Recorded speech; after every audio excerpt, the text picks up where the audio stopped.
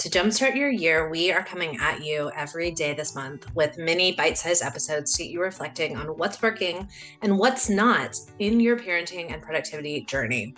Our goal with the series is to create momentum and spark creativity so you can go into the new year with clarity and intention. Hey, I am Kimberlyn and I'm coming to you today with day 11. Oh, I love the number 11. Day 11 of our Jumpstart Your Year series. Today, I am going to be reflecting on the question, how do you get unstuck when you are feeling low? If you had asked me this question probably like 3, 4, 5 years ago, I would be like, I don't know. Please tell me, right? How can I get unstuck as fast as possible? How can I turn it around? I may have even, said something about like, oh, this is my go-to for just switching the energy. But I have to say that during the past year or so, for me, I have been very intentional in allowing myself to feel and wallow and just be in my shit more than I probably would have in the past.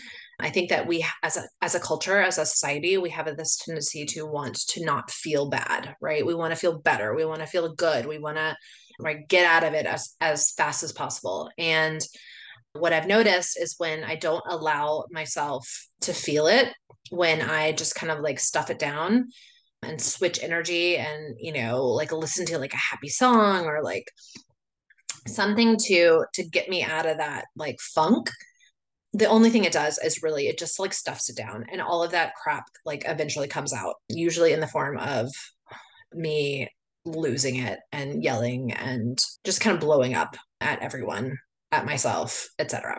And so I would say to get unstuck, the first thing I need to do is to feel the low, right? I got to feel the stuck.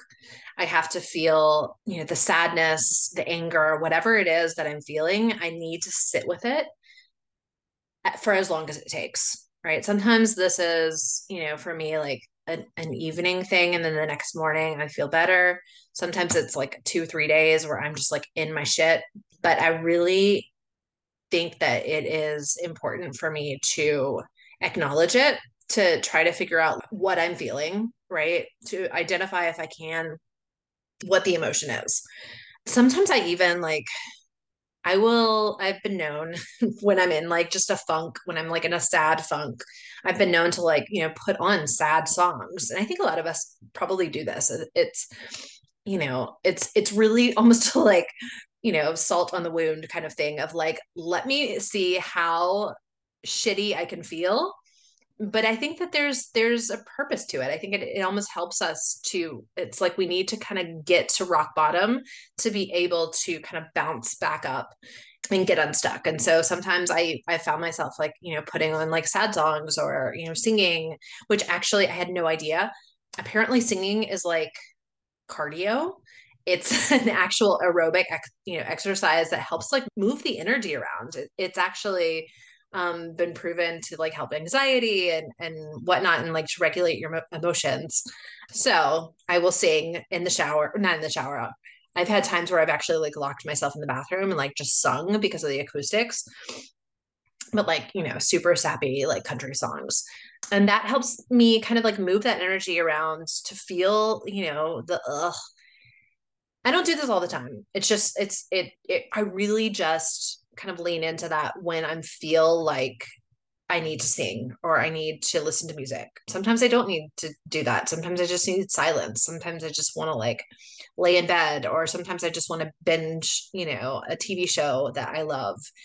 So I will really just like lean into whatever it is that I feel like I want to do, right? If I want to avoid, I let myself avoid, because I also know that it's part of the process, right? I know that there is some point where I am just naturally going to kind of start that bounce back, start that like unstuck energy. And so I really just wait for it. I wait for it to come about. And usually the bounce back comes with some type of movement, whether that is I've been sitting in, my house for 3 days and I haven't washed dishes or my room is a mess. Sometimes it will be, cleaning the space. Sometimes it will be like, I just need a shower. Sometimes I need to go for a walk. But there is some type of shift in energy that has to do with movement and moving around that energy to get the ick out so that I can start, kind of moving back into my good vibes, if you will.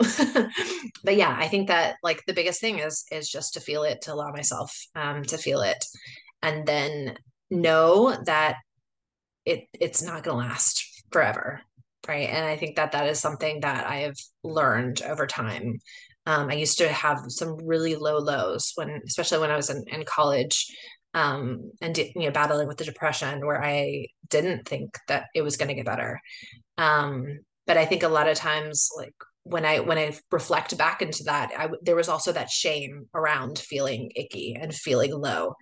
Whereas now there's no shame. I know that there are times, in my life, there are seasons where I'm going to feel that way, and I just need to allow myself. And it's because of the lows that we can feel the highs as well. So it's really a long game. It's patience, allowing, and leaning in and having grace. So yeah, so that is my answer to how do you get unstuck when you are feeling low.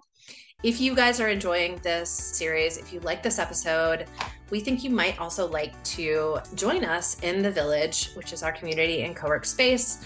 We've got opportunities for connection, accountability, intention setting.